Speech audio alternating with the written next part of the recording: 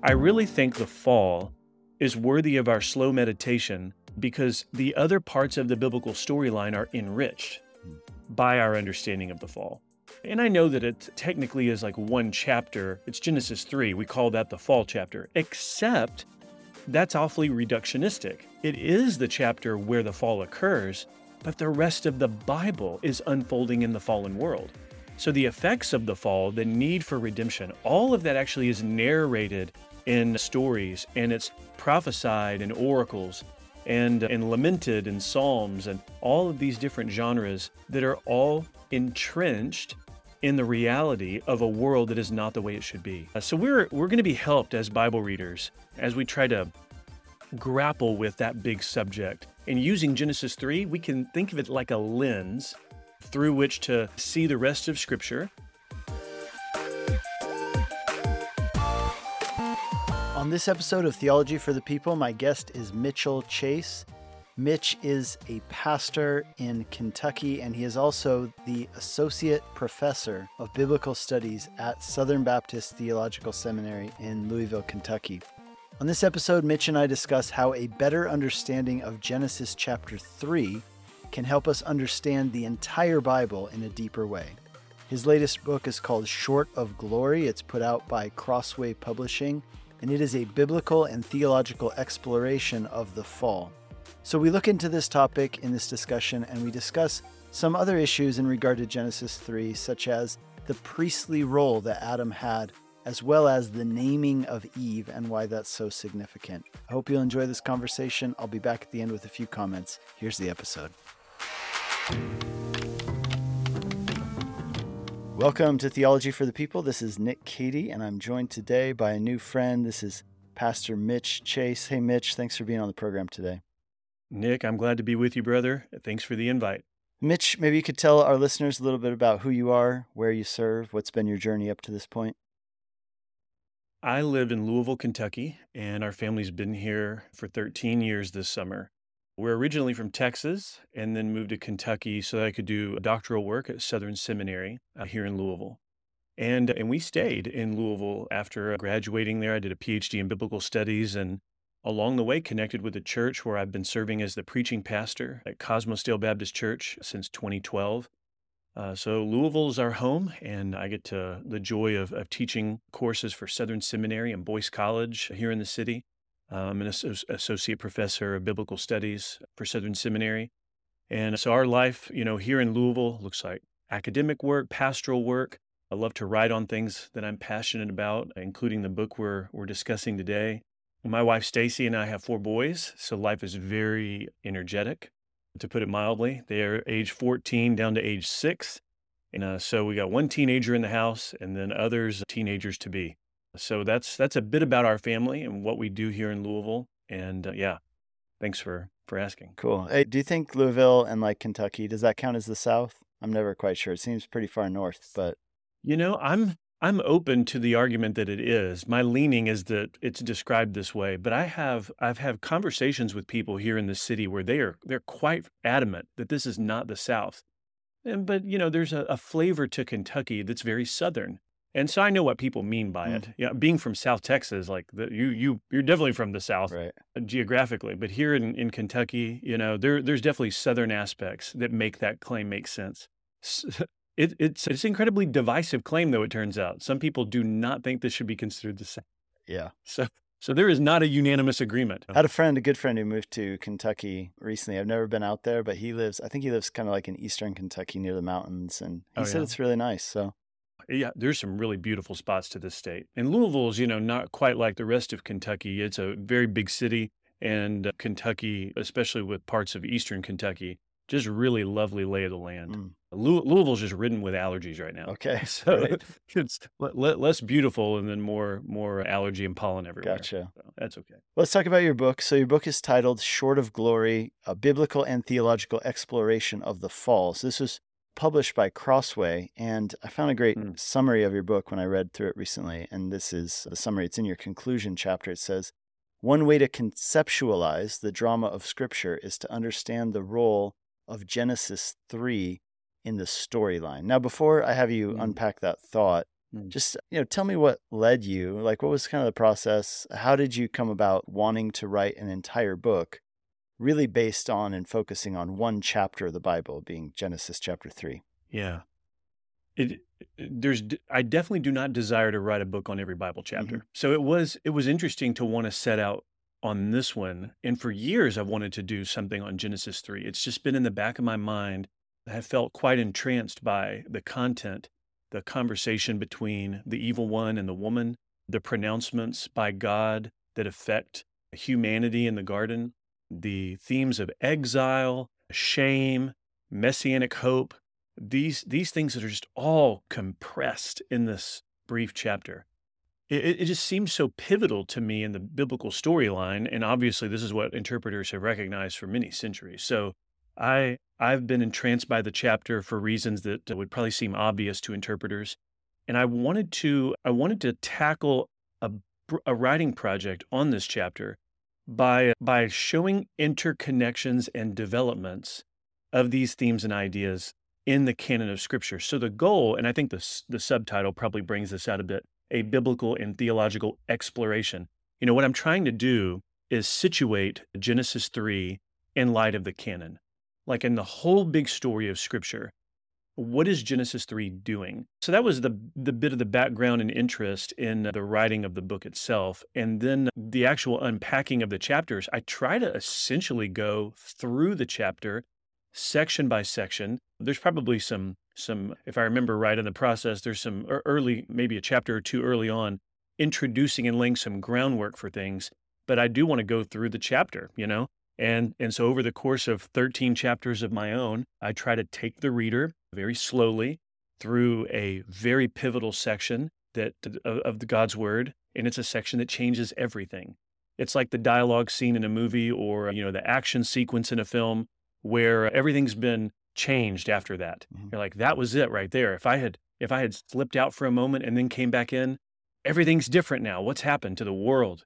So that was the lead up to the book, and I was really gratified to be able to complete this project that's been on my mind for a lot of years. Yeah, that's cool.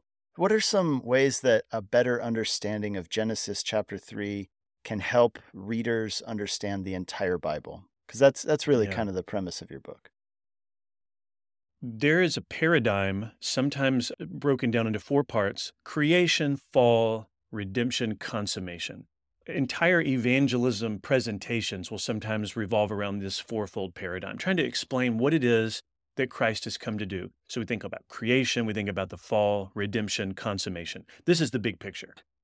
And if we were to tell people about the Lord Jesus and what he's done on the cross and his victorious resurrection, it is helpful to first meditate on what our human condition is and why it is what it is, what's happened in the world. And creation, in that fourfold paradigm, the word creation is followed by fall because God declared the world good and pronounced his blessing over creation. And now there is a fallenness and a twistedness, a brokenness in the world, and a sinfulness in our human selves. If we think about redemption and consummation, what is being redeemed and why is there a need for redemption? Consummation that brings what to its appointed end, what has happened. I really think the fall is worthy of our slow meditation because the other parts of the biblical storyline are enriched Hmm. by our understanding of the fall. And I know that it technically is like one chapter. It's Genesis 3. We call that the fall chapter, except that's awfully reductionistic. It is the chapter where the fall occurs, but the rest of the Bible is unfolding in the fallen world. So the effects of the fall, the need for redemption, all of that actually is narrated in stories, and it's prophesied in oracles and lamented in psalms and all of these different genres that are all entrenched in the reality of a world that is not the way it should be. So we're going to be helped as Bible readers as we try to grapple with that big subject. And using Genesis 3, we can think of it like a lens through which to see the rest of Scripture. It's not the only way to understand the Bible storyline, I know, but using Genesis 3 as a kind of lens might be a fresh approach to looking at all these different themes that we are wanting to grow in our understanding of. So that's the idea. Yeah, I'll just tell you anecdotally, when I picked up your book, I had kind of two hesitations before I dove into it. I was interested and wanted to, but I wonder if even our listeners, in hearing about your book initially, might resonate with some of my hesitations. I had two Hmm. hesitations. One was I thought this whole book is going to just be a bummer. And, because Yeah. it's about the fall, and man, that just Going to stinks. be a It's downer going of to a be a book, man. downer. Okay. So just firstly, I want to say it was not. It was actually incredibly hopeful and very Praise the good. Lord. Okay, the second thing I was like, now I know that Genesis 3 is a theologically rich chapter. It's a chapter I as a preacher always Mm, find myself coming back to, especially around pivotal times of the year, talking about the incarnation around Christmas and talking about the need for redemption around the Passion Week and all that. But, I was like, an entire book on this, eh? Are you really going to be able to squeeze that much out of this? And I just felt like after having read it, I don't think you were doing a lot of squeezing. I think you're just, mm, showing different angles and different, parts of the story and how they point to the gospel, and actually helps us understand the gospel better by understanding the mm. fall. And one thing I'll tell you, I really appreciated in your book that you did, and I really enjoyed it in almost every place you did it, which was you would look at different ways that people interpret certain passages and consider Mm. those interpretations and then kind of weigh them versus other interpretations. I thought that was really helpful because you brought in different ways of looking. Like, for example, when did Satan fall? Did he fall? Is this passage in Ezekiel talking about? Is this passage in Isaiah? Yeah. Was there any kind of approach to that you obviously put some thought into that? I was just curious. Yeah. I wanted to be as fair-minded as I could be, and I hope that comes across in the book. I'm glad that seemed to be the impression you received too, that there are different interpretations that are not about primary issues on some of these verses in there. And I wanted to not write the book in a way that sounded overly dogmatic. I mean, there are some non-negotiables that I think are important. I mean, the historicity of these characters and the event of the fall and the real promise of the Messiah. I mean, these are things that are actually quite central to Genesis 3 and the rest of the storyline. But understanding things like, the fall of the evil one and how people have understood that, there are a variety of ways people have tried. And I wanted to make my own argument, obviously. I didn't want to avoid the issue, but I wanted to address those passages and hopefully give readers a different way of looking at something. In my own background, sometimes a matter of interpretation that's not about a primary issue, you can still learn those and growing up that it might not be intended as such by the people that you're influenced by, but you can still grow up thinking, well, this is the only way to look at this matter. Like this is the way to see it. There's no really other option or angle to look at it. And then you find out after some reading or consulting some commentaries, oh man, there might be a variety of views actually to understanding this. It's actually not so obvious to everybody that this is the way it must be. And I wanted to write about some of these issues in a way that showed there's more than one way this has been understood. Here's the way I think should be the place the evidence directs us to, the best arguments. But I could be wrong on some of the smaller matters that are evidently disputed in the history of Christian interpretation. So we want to read the Old Testament as Christians. And one of my goals in trying to unpack some of this is to deal with texts that are later than Genesis. So you're right that if I'm talking about Genesis 3, at one point in the book, I'm going to bring up Ezekiel or Isaiah or some part of Revelation. And this is, while my conclusions might not be something that every reader's persuaded by, and that's fine, I do think the impulse is a Christian reading of the Old Testament because I'm trying to read Genesis 3 in light of later scripture. And that's a really key building block for my own hermeneutic as an interpreter. I'm trying to approach Genesis 3 by not only looking at Genesis 3. And that the way to understand this chapter is to also zoom out, to zoom in at the trees and also at the forest, so that we see a totality for the chapter. And it just gives us a lot to chew on, a lot to mull over and to reflect on. And if we do that as readers, someone can read this book, I think, and they might not have all the different theological assumptions I have on different matters. And that's okay. I think they can be rightly encouraged and challenged by the book and helped by it. So that's the prayer. Yeah, so one of the key passages in this chapter is Genesis 3:15. It's often referred to as the proto-evangelion or the first gospel. And I love this quote that Yeah. you have from Charles Simeon in chapter 8.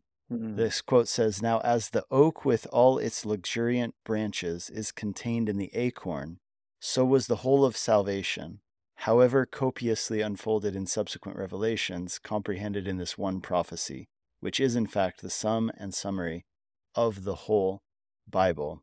I mean, any mm. thoughts on Genesis Oof, 3:15 as man, really that I'm acorn? I'm glad you brought up that quote. I love that quote. Mm, That is just tremendous. The imagery of acorn to oak tree is so helpful because it indicates an intentionality in what is planted with what grows out of it. We have an apple tree in our backyard, and we never wonder what kind of fruit it's going to grow the next summer. We're like, we know what's coming. We know the kind of tree it is. So we know that with what's planted and what grows, there is a continuity there. The storyline of the Bible is a redemptive epic. That's not the only phrase to describe the Bible, but we can say that this is a redemptive story at the very least. And in this redemptive story, it is growing out of a need made clear in Genesis 3 because of the sinfulness and rebellion of God's image bearers. A promise is made in Genesis 3:15 for a coming Messiah. Now, we don't know everything in Genesis 3:15 that later scripture is now going to unpack for us. We only get little glimmers here. There's going to be a defeat of the evil one. It's even going to come at the cost of the victor's own suffering. I think that in Genesis 3:15, the bruising of the heel of the seed of the woman is actually the kind of strike that would be a lethal one. So I argue in the book that we are to picture something like a venomous snake bite, that someone gets a bite on their heel and they die from it. And yet this will be a victory accomplished through death. I want readers to consider that, yeah, later Old Testament and New Testament revelations show us that Jesus would come and die. He's the promised son, and that his victory is accomplished through the work of the cross.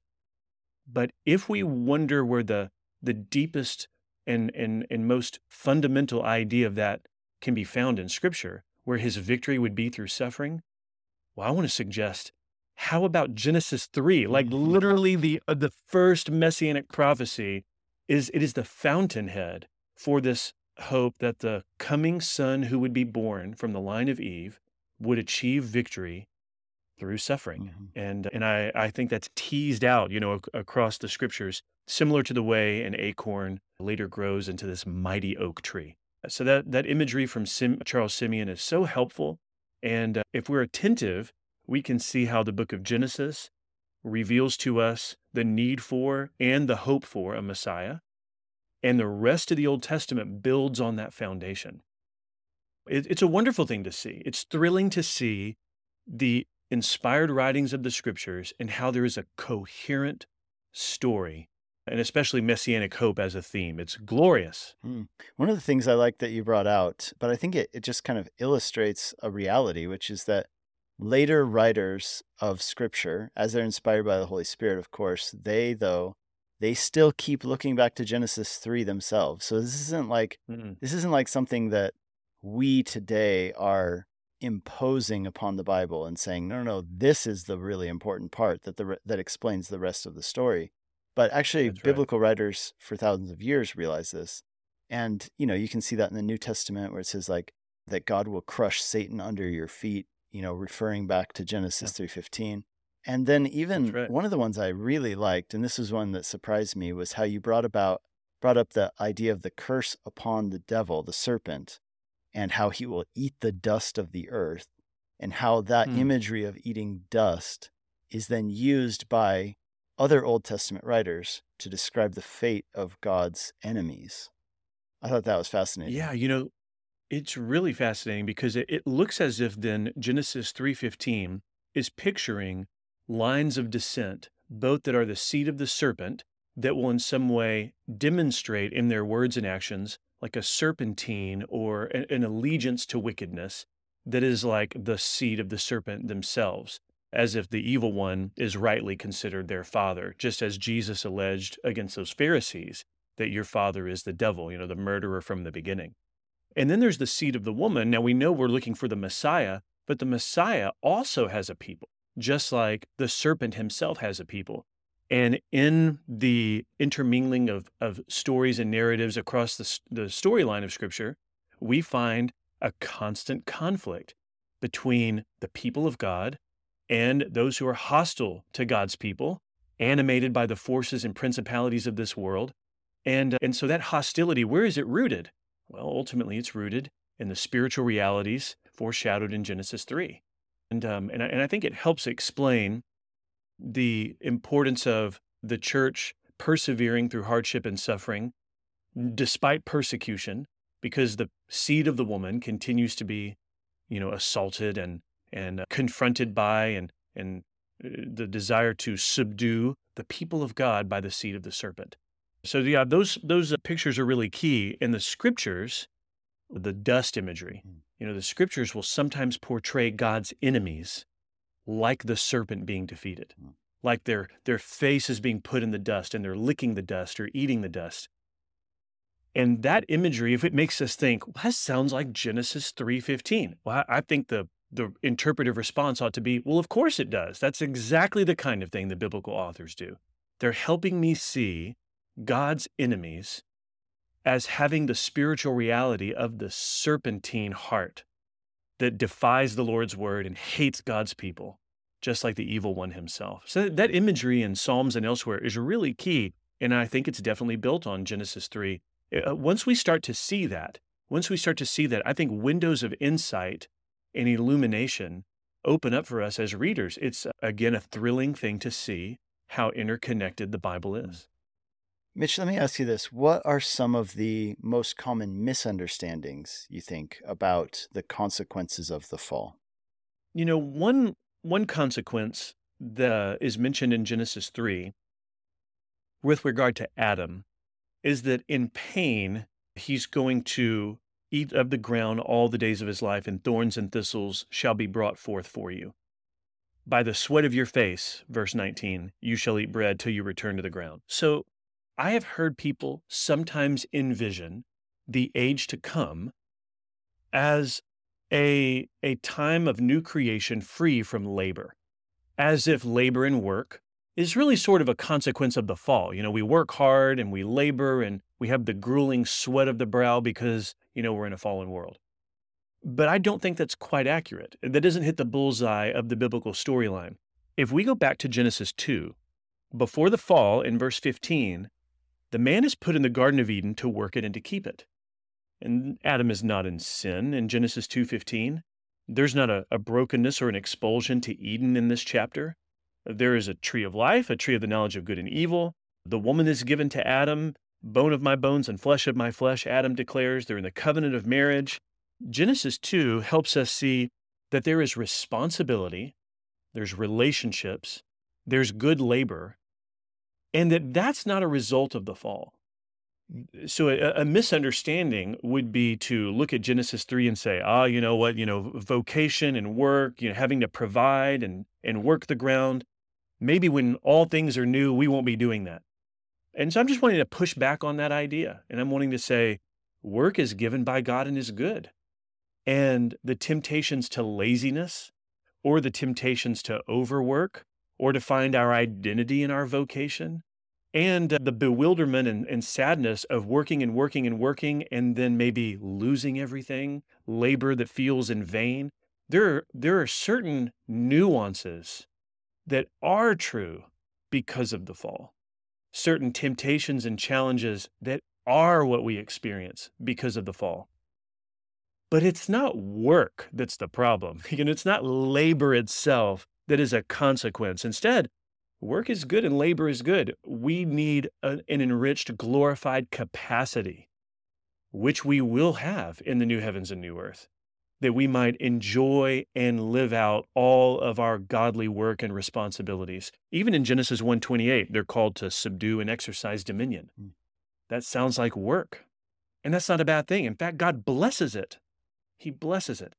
So let's forever ignore caricatures that would in some way diminish the importance and value of labor and work. It is good to work. And there's a sense as image bearers, when we work hard at something and we bring that to completion, And there's a great satisfaction in that. And that's not about sinful pride. I think we're meant to be gratified by good Mm. work. And so I think Genesis 3 speaks to that. It helps us see now work has elements of complexity and hardship that weren't true before the fall. But, the Lord is redeeming these things. And in Christ, all things will be made new, and we will have all the capacities for glorious labor that God has designed us for. So that's our future. We're not going to be like sitting around in the new creation, floating on clouds, trying to figure out what to do. Instead, we will be living as God's image bearers in our fullest capacities and glory before God. So that's a wondrous thing. Yeah, no, that's really good. I realize that you are a Christian theologian, so this might not be directly in your wheelhouse, but I'm curious, as I was reading this, I was wondering, yeah, how do Jewish people, like people who are non-messianic Jews, like how do they read Genesis 3:15? How do they read this chapter? What is their interpretive lens that they're reading it through, and how do they make sense of it? If I'm on point with this, my understanding is that they don't see this in a messianic sense, but they see this as explaining the kind of conflict that people see between good and evil. So it's true that not every interpreter in Jewish or Christian history has necessarily seen a messianic hope here. In fact, John Calvin himself was reluctant to see messianic hope in Genesis 3:15, which surprises a lot of people. But at the same time, I do grant that it requires seeing Genesis 3:15 in light of certain later passages that help work out a messianic hope. So I'm trying to hold Genesis 3:15 alongside a whole myriad of other texts that I think make it even clearer. But certainly, Jewish and Christian interpreters have not always had a messianic instinct there. Got it. Okay. We'll be right back after these messages from our sponsors. Hi, friends. Brian Broderson here, and I want to let you know about the CGN International Pastors and Leaders Conference coming up here at Calvary Chapel, Costa Mesa, June 25th through the 28th. Our theme this year is "The Spirit of the Lord is upon me." And oh, how we need the Spirit of God to be upon us in these days. So we're going to be digging down into that great text from Isaiah 61. We're going to be looking at all the different facets of it. We got a number of great voices that are going to be speaking to us. We're going to have times of prayer and worship and lots of fellowship and enjoying meals together and all kinds of wonderful things. So if you would like to be part of this conference coming up in June, please get signed up today. You can do that at conference.calvarychapel.com. Once again, that is the CGN International Pastors and Leaders Conference, June 25th through the 28th. Hope to see you there.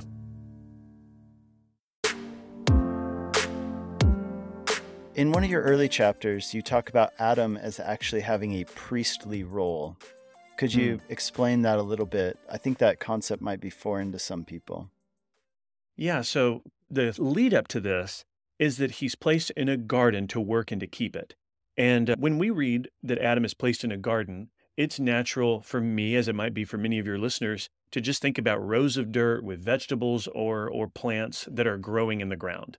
And yet, this is an ancient Near Eastern text, and God, the King of creation, he creates Eden and plants a garden there, and he puts man to work and to keep it. There are trees there. There's beauty and lusciousness. There is a variety of trees for them to eat from. And this is not just rows of dirt. We're to view the Garden of Eden as a kind of sanctuary because God dwells with Adam and Eve. We're told in Genesis 3 that the Lord comes to the garden, and that's anthropomorphic. They're describing the presence of God in human-like terms, that God walks with them, okay? We're not to envision, legs with feet, of course, but in some way, the God of heaven, he dwells with Adam and Eve in a way that is meaningful and that enriches their lives as God's image bearers. And that, a temple is the place a deity dwells. A sanctuary is where you would go for worship and communion in the ancient world. I would want readers of this book to notice what biblical theologians have noticed for a long time, and that is the Garden of Eden is depicted in ways that later tabernacle and temple constructions seem to echo. In other words, when the tabernacle is built and it has an eastern entrance and the presence of cherubim over the Ark of the Covenant on the lid, There's a reason that these various materials and figures like a cherubim and an eastern entrance are important. The clustering of those things are all echoes of Eden. Adam and Eve are exiled out of an eastern entrance, and the cherubim are put there to guard the way back to the presence of God so that they don't reach for the tree of life and eat it and live. Instead, they're exiled to death. And therefore, sanctuary and the Garden of Eden, those things might not be paired together always in a reader's mind. But if we can start to think of them together, man, it's going to help us so much thinking about the theme of dwelling with God that begins in Genesis. And of course, it is the climax of the biblical storyline in Revelation, where we dwell with God in his unmediated glory. One other thing I'll add about Genesis 2:15 is that the man is put in Eden to work and to keep the ground. And the pair of these verbs, these verbs each occur separately in the Old Testament. But in the first 5 books of the Old Testament, the Pentateuch, when these verbs occur with as a pair, one of the things that we notice is that these pair of verbs are associated with the work of priests, the priests who are to work and to keep the tabernacle. When Adam is to work and to keep the garden ground, I don't think we're just to imagine a farmer. It's not less than that. It is more than that.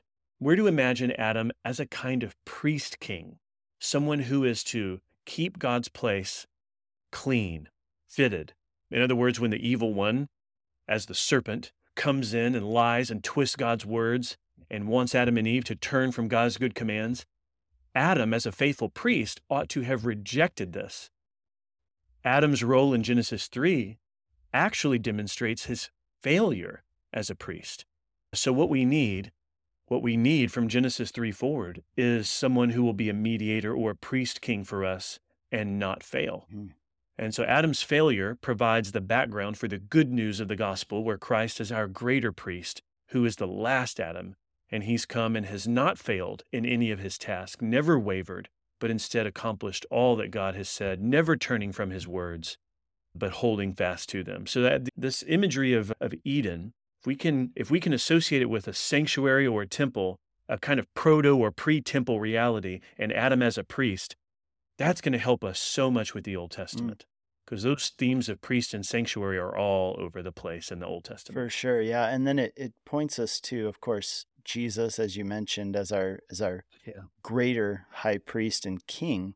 But one other thing that does, like, and you're alluding to this, but it's like, it helps us understand that the later talk in the Old Testament about priests and tabernacles, etc., it's not just like coming out of left field. Like God was like, well, how about this? Like, let's try this now. It's something which is actually always built in.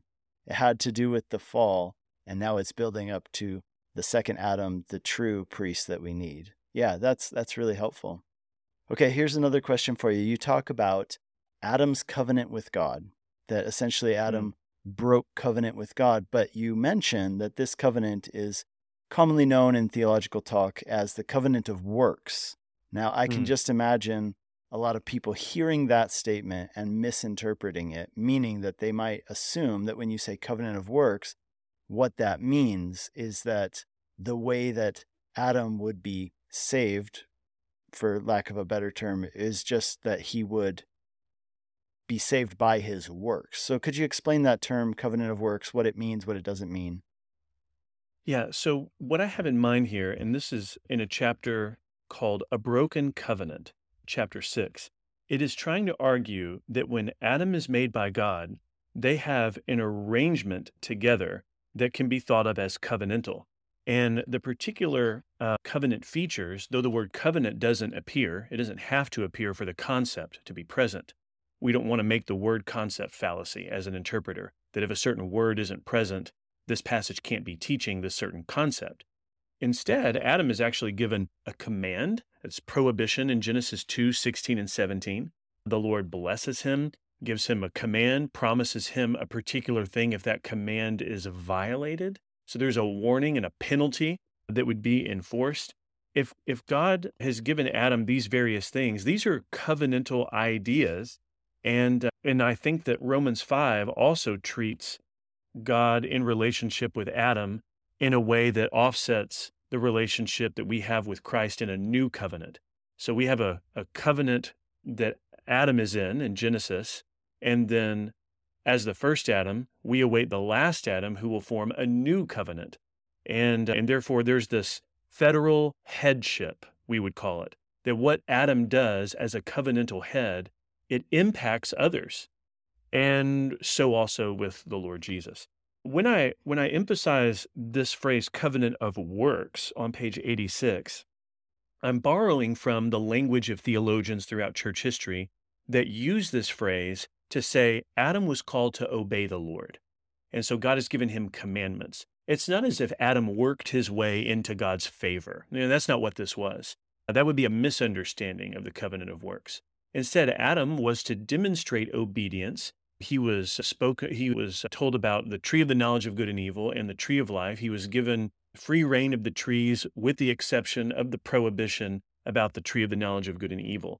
And therefore, if Adam were to have continued in this time of growth and maturation and submission to the Lord, his particular earthly state would have increased, and no doubt his communion with God, and even what it would mean for him to be alive, not just alive in an earthly sense, but what the tree of life held out for him, everlasting immortality, bodily life, unending.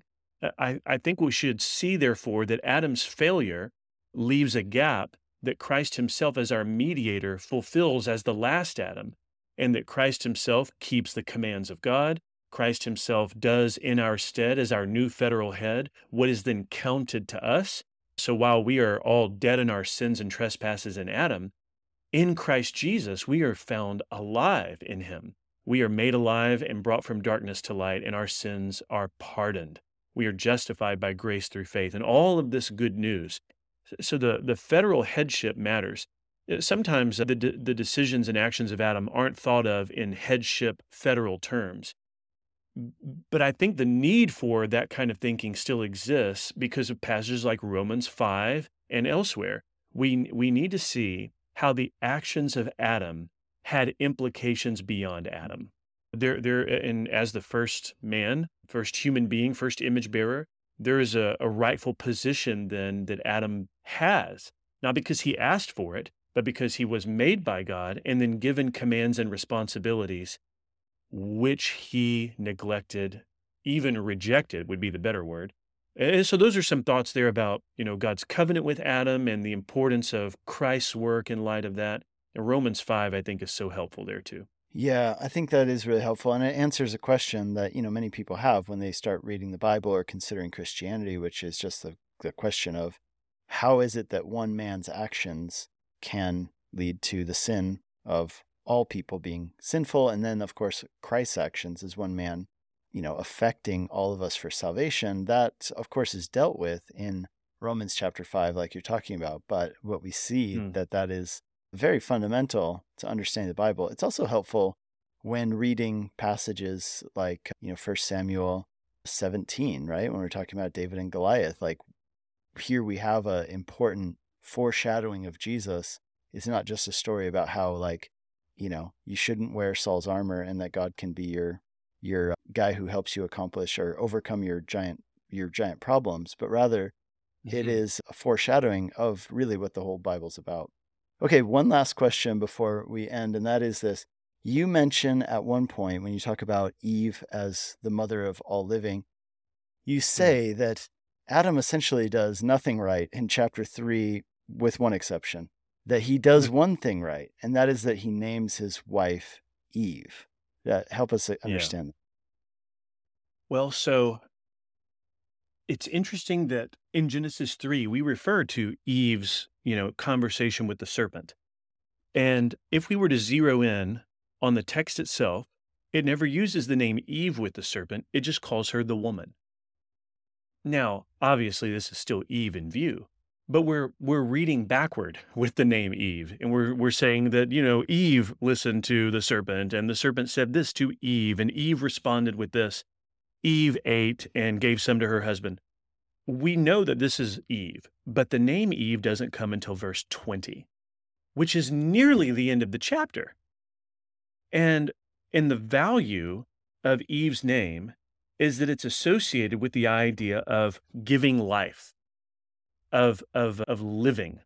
And if Eve is going to be the mother of the seed of the woman to come, if not immediately, eventually, she will be the one from which the line of descent of the seed of the woman comes.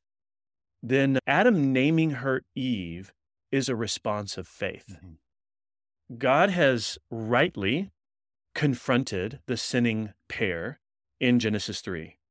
He has justly pronounced things that address their lives and the life to come outside Eden.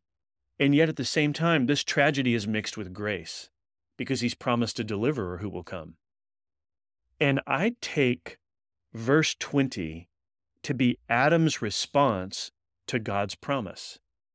If Genesis 3:15 is about the line of descent that will raise up the seed of the woman, Adam calls his wife Eve because she will be the mother of all living. I think it's Adam's way of saying, God, I believe you. I had not acted as I should have in the garden, but with what you have revealed that is to come, I believe you. And the naming of Eve is a great thing that Adam does. I think it also demonstrates some spiritual encouragement here. I remember growing up thinking Adam must be in hell, with what he did. The idea of Adam responding in faith, that Adam would continue to have a communion with God. I had not thought through those sorts of things at all. I just sort of simply assumed a contrast between those who would follow the Lord, and then there was like Adam, that wicked sinner, and all that he did, and certainly condemned because, in him he condemned us all. But I don't think that's quite right. I don't think it's an accurate reading of the rest of Genesis 3. It doesn't tell us that at the end of Genesis 3:19, when this pronouncement is made about Adam, that Adam rejects the Lord or seeks to live in defiance of the Lord. Instead, he names his wife Eve because she would be the mother of all the living. And then the Lord clothes Adam and Eve with garments of skins that he himself provides for Adam and Eve. And I take verse 21 to be the Lord's confirmation that Adam and Eve are in communion with him as the God of heaven and earth. They know him. He's clothing them. They can't save themselves. They can't deal with their own shame. What they've done was wrong and egregious. And the one that they need is God. They need God. They've been alienated from God, and yet God is the one they need. So I think if readers will ponder the role of Adam, not just in his sin, but near the end of the story, that naming his wife Eve is an act of faith in response to God's revelation, where he says to the Lord, I believe you, in a sense. So if readers will think about that, I think it helps us guard from any wrong directions with the character of Adam, namely thinking that Adam must be eternally condemned and, no hope for him. I think by the end of Genesis 3, we realize there's actually hope for Adam.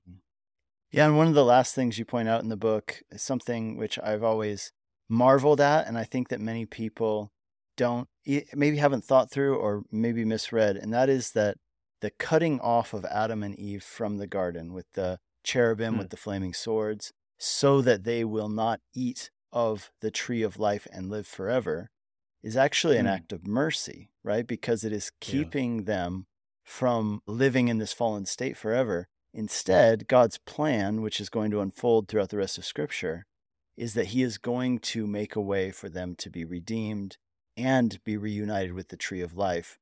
But in order for that to happen, they have to die and then be raised again to new life so that they don't live forever in this fallen state. So in the end, what might seem like to people, God almost, at worst, being petty and mean, is in reality an act of mercy and love. That's right. That is so true, Nick. And I think if we would consider the mercy of God in that way, we could add to it that Adam was told in Genesis 2, in the day that you eat of this, you shall surely die. And we also recognize some mercy of the Lord because Adam continues to live a long time outside Eden. Mm-hmm. He lives centuries, and they have many children. And Adam's lineage and the generations that follow, because of the ages of those given before the flood in Genesis 5, we can recognize that Adam had many generations of these long living individuals for Adam to bear testimony about what he had done, about the consequences of that, about the Lord's grace and mercy. And so it's really good news that Adam could then live out the rest of his life as a witness to God's provisionary grace, the promise of a Messiah. I think all of that ends up getting worked out in due time, but the seeds of that are all sown right there in Genesis Mm. 3. Yeah, it's been so good, Mitch. Where can people find out more, either about this book or other things you've written, or maybe you're preaching, things like that? Yeah, well, so let's see, a few things come to mind. Amazon has been a great place to locate the books that I've written.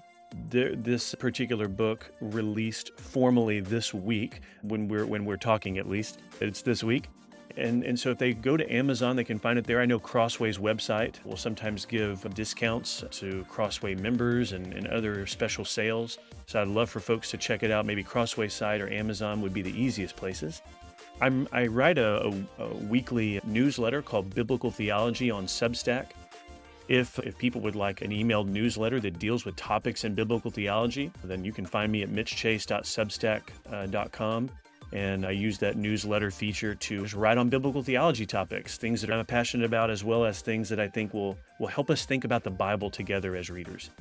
I'm the pastor of Cosmos Dale Baptist Church, and on Sermon Audio, our sermons are there. So there's a number of places where the Lord's given me opportunity to be an encouragement to listeners and readers. So those are the places you could find my stuff. Awesome. It's been really good. Yeah. Thanks so much, Mitch. Thanks, Nick.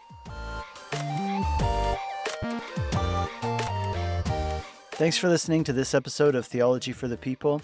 If there's ever a topic that you'd like to learn more about, there's a section on my website where you can submit questions or suggest topics that I can cover here on the show. That can be found at nickcady.org. Make sure to subscribe to the podcast if you haven't done so yet.